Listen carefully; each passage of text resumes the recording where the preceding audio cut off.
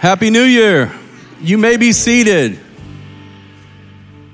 I can't tell you how excited I am to see what God does in my life, in your life, in the life of our church, and in the kingdom during the year of 2022. Today, we're starting that series, Plot Twist. As Pastor Rodney mentioned, we're going to jump into the life of Joseph. So if you would, turn with me to Genesis chapter 37. We're going to be starting at verse 2 and get right into the scripture. This is the account of Jacob and his family. When Joseph was 17 years old, he often tended his father's flocks. He worked for his half-brothers, the sons of his father's wives, Bilhah and Zilpah. But Joseph reported to his father some of the bad things his brothers were doing. So we're going to stop there for a second. This is the story of Joseph. You may or may not know it, but during this time frame, Joseph would actually go on to save the known world during that time. Save the world from famine, indeed. So it's his story, but it's also the story of Israel. This is Moses writing to a group of ex-slaves as they are leaving Egypt. It's a part of the Torah or the Pentateuch that explains the heritage of Israel. Really, Joseph's story is Israel's story.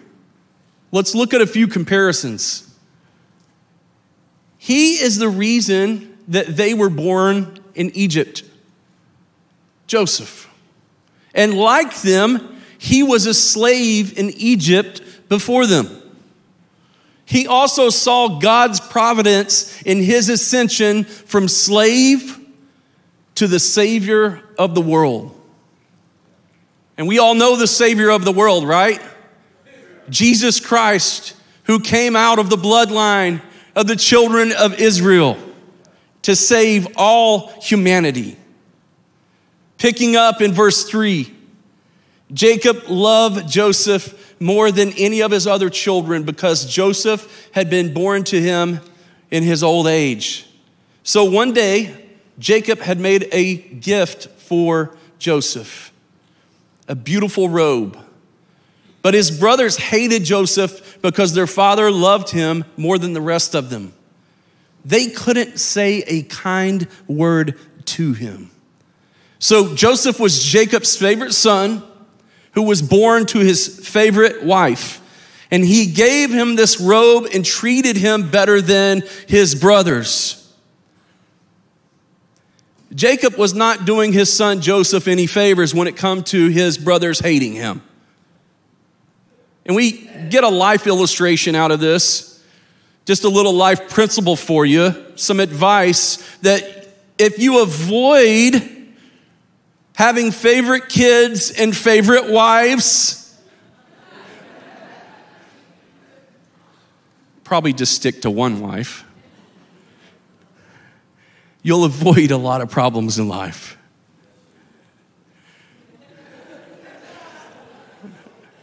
We're going to move on. Verse 5. One night, Joseph had a dream. And when he told his brothers about it, they hated him more than ever. Listen to this dream, he said. We were out in the field tying up bundles of grain. Suddenly my bundle stood up and your bundles all gathered around and bowed low before mine. His brothers responded, so you think you'll be our king, do you?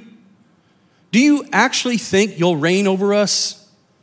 Soon Joseph had another dream. And again, he told his brothers about it. Listen, I've had another dream, he said. The sun, moon, and 11 stars bowed low before me. This time he told the dream to his father as well as to his brothers. But his father scolded him. What kind of dream is that, he asked. Will your mother and I and your brothers actually come and bow to the ground before you? But while his brothers were jealous of Joseph, his father wondered what the dreams meant. The title of today's message is dream come true. Have you ever had a dream come true? I know we've all had dreams. At some point in life, we may have given up on them, but we've had some sort of a dream. I've had a pastor friend of mine actually, whom we mostly know, who's not with us today, Pastor Sampson, tell me kind of a weird dream that he had. That he was dreaming that he was preaching with no pants on and woke up petrified because it was so real to him. Thank God that dream did not come true. You may have heard the saying lately, don't quit your daydream. It means don't abandon your dreams. And these are the kind of dreams that I'm talking about. God dreams. Dreams that stretch us and grow us to become more like God and do the things in life that He desires for us. That could be a dream to be financially free so that you could give more money to the kingdom of God and see God do amazing things through it. It could be a dream to be physically healthy so that you could enjoy more time in life with the ones that you love and care for. It could be a dream to own your own home so that you could gather others around and grow old and host people at your home and build the kingdom in that way. I'm talking God-sized dreams like going on a missions trip or helping with a church plant, serving the poor, starting a nonprofit, starting a North group. God dreams. I believe as we're starting this new year that God has put some dreams in your heart, things that He wants to help you accomplish. And there's some things that we can learn from Joseph to help us with that. First of all, Joseph's dreams set him apart. Neither his brother nor his parents understood or even liked Joseph's dreams. When he shared his dreams, they heard pride and arrogance and greed.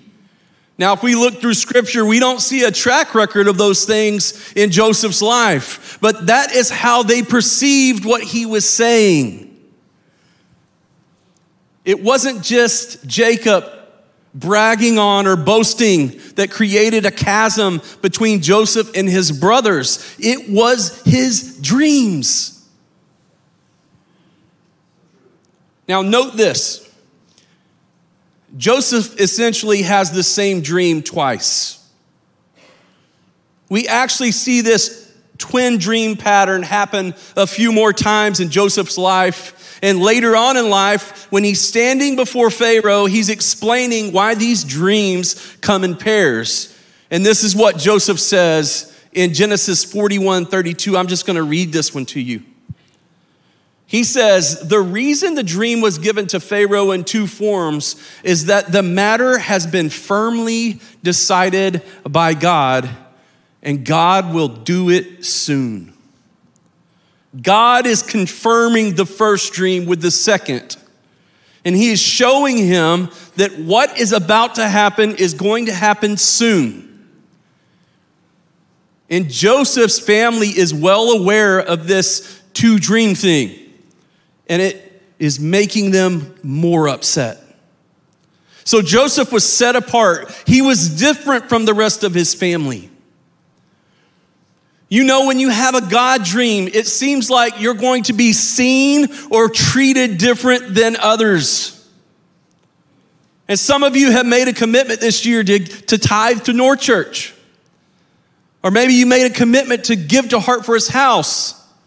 You may not be aware of it. But you're doing something that's different than 90% of the people that are around you. And you could be viewed different, and your family might treat you different because of that. Talking God dreams to set you apart. Some of you are going to decide to be a part of this fast that we're starting up next week. Your coworkers might look at you a little crazy when you come to the lunch table with nothing. Or for you hardcore carnivores that usually have meat and you come with your salad because you're on the Daniel fast during that 21 days, you may be looked at differently. God is setting you apart. Some of you are working to be healthy, or you're working out. And there may be people in your life that are looking at you like you're taking things too far. No, God is setting you apart. Some of you are thinking, I need to have better practice in my relationships. I'm going to stop staying the night with my girlfriend. I'm going to stop staying the night with my boyfriend. I'm going to wait for marriage. I'm talking about being set apart. Have you ever noticed that people have a tendency to want to bring you down to their level? We all do it. Someone is making good choices and decisions, so we kind of make them feel bad and pull them down to whatever normal is. It's very human. But God calls us to be holy, to be separated, to be set apart. That's not normal.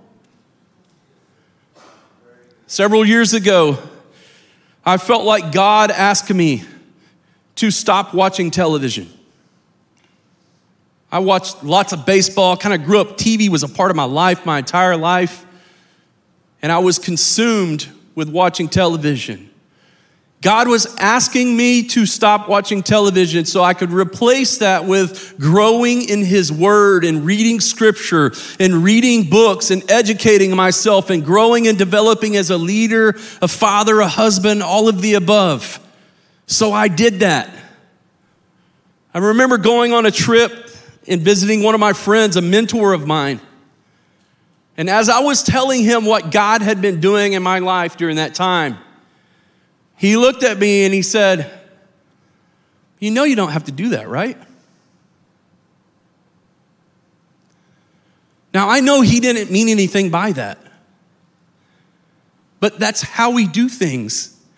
Try to pull people back down to normal, away from the things that God is trying to do in their life. And I want to resist that and not do that. Let's keep reading. We're going to pick up the story where Jacob sends Joseph to go check on his brothers at verse 18. When Joseph's brothers saw him coming, they recognized him in the distance. And as he approached, they made plans to kill him. "Here comes the dreamer," they said. Joseph was hated for his dream. Verse 20, "Come on, let's kill him and throw him into one of these cisterns.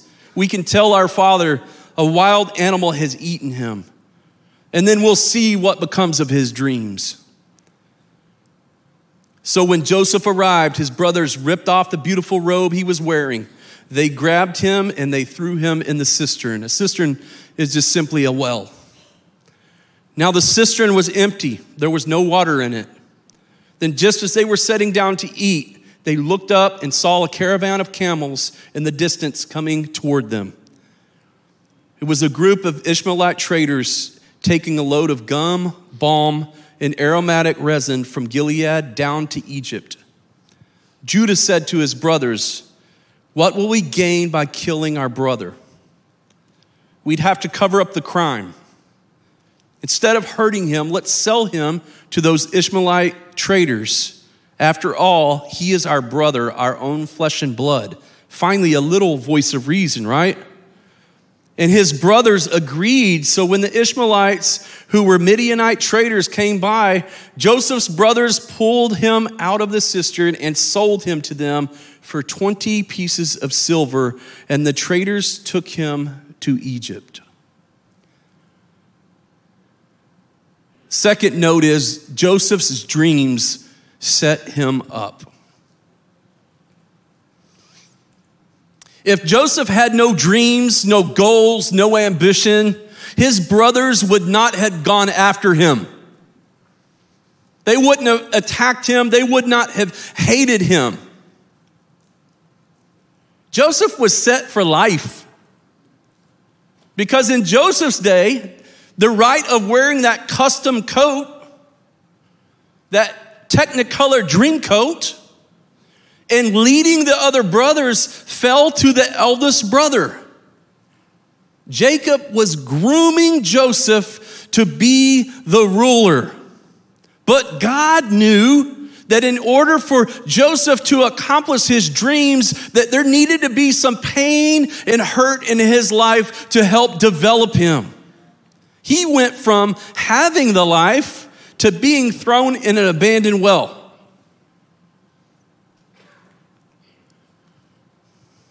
There's a difference in life being blessed by God or being lucky. Luck is happenstance. I've had people say, Clint's just lucky. You've probably had people say that about you. But the blessings of God come with hurt and pain and resilience and long suffering and standing in there and praying and believing and trusting God that He is going to be the one that exalts you and blesses your life. I've learned in my life that trials can help me learn, and that I could either go to the wilderness or God will put me there. You see, you choose suffering or suffering will choose you. That's a principle that's found throughout Scripture and really throughout history. Let's pick back up in verse 31 here.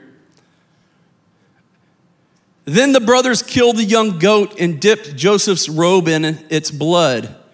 They sent the beautiful robe to their father with this message: look at what we found. Doesn't this robe belong to your son? The deceit just makes me cringe when I'm reading that. The father recognized it immediately. Yes, he said, it is my son's robe. A wild animal must have eaten him.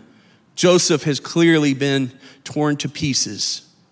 Then Jacob tore his clothes and dressed himself in burlap. He mourned deeply for his son for a long time. His family all tried to comfort him, but he refused to be comforted. I will go to my grave mourning for my son, he would say, and then he would weep. Meanwhile, the Midianite traders arrived in Egypt, where they sold Joseph to Potiphar, an officer of Pharaoh, the king of Egypt. Potiphar was the captain of the palace guard. God's doing something. Number 3, Joseph's dreams set him on a path. In order for Joseph's dream to come true, he had to be set on a new path. God uses suffering to set us on path, and He uses the path to lead us to His providence, His ending, the end result that He desires for your life and for my life. Could Joseph have done everything that he had done in his life if he would have continued in his father's path? The answer is no. As parents, I guess I'll speak for myself. As a parent, sometimes I try to make life easy on my kids. I think Jacob definitely was making life easy on Joseph. But Joseph would have never developed into the man of character that he was if he didn't have to endure the suffering that he went through to bring about that character. We talk about Joseph's dream, but just think about how Jacob feels at this point. What about his dream? I think his son Joseph was probably his dream.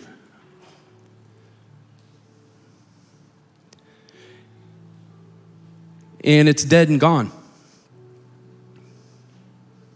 All of his hopes, all of his dreams, they've died. But we know that's not the end of the story. We know that's not the end of the path. We know that one day Jacob would see his son again, and he would have the royal robes of Egypt on, and Joseph would save the world. Could you imagine how that made his father feel when that all came about?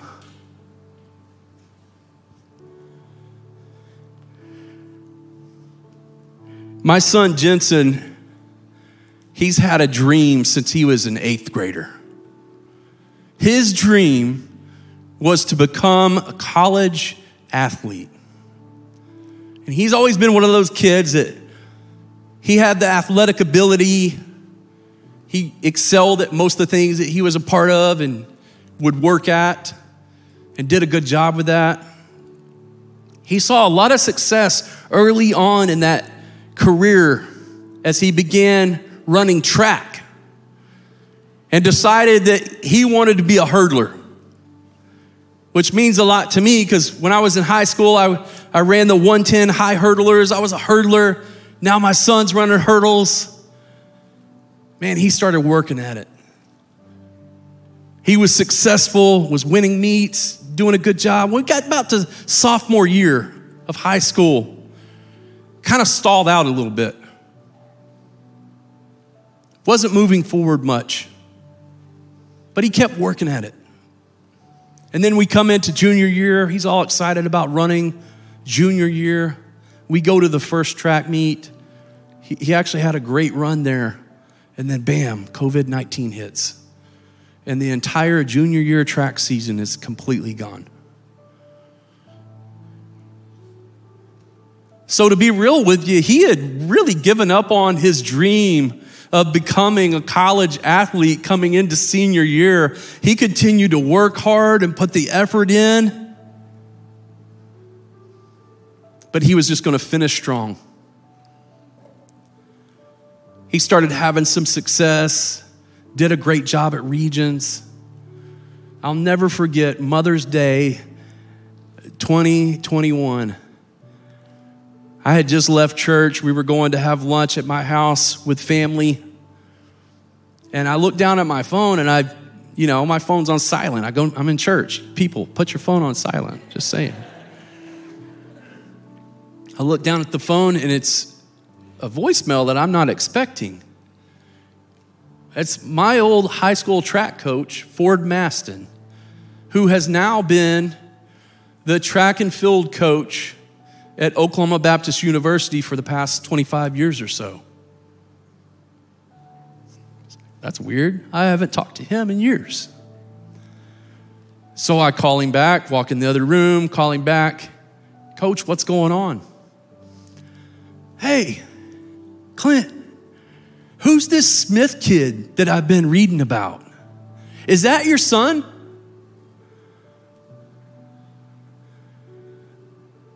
How about you and Jensen come to OBU this week and meet with me? I would like to give him a scholarship to come run track at Oklahoma Baptist University. Wow.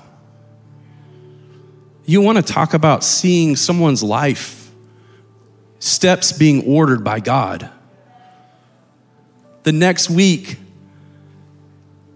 Jensen goes on to place second place in the 110 high hurdles in Class 6A in the state of Oklahoma and ran his first meet a few weeks back in Division II college.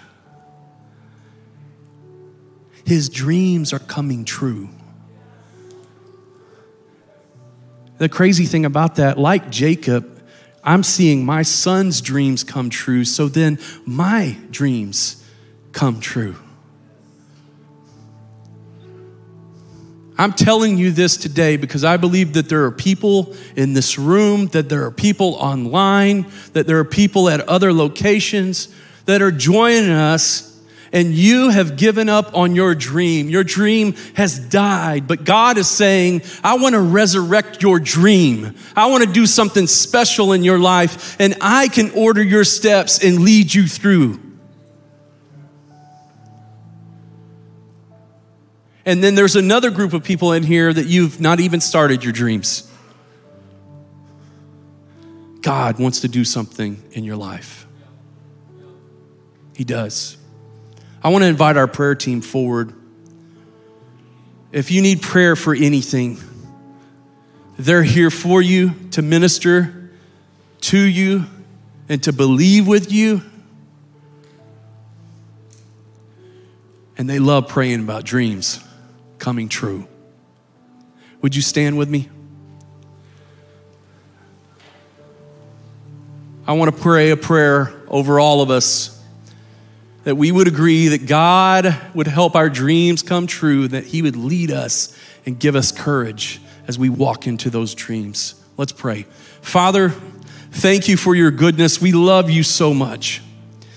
We thank you for the one true dream come true, Jesus Christ, your Son, that you sent so that we could walk with you and be with you and have relationship with you. Lord, if there's anyone here today that they're not following you, God, I pray that you would invite them to that and that they would share that with someone else that's around them or one of these prayer team members. And Lord, I pray for those that their dreams have been dead, Lord. Resurrect them, God.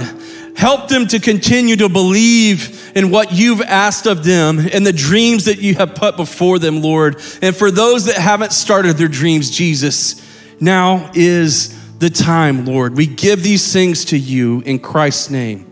Amen.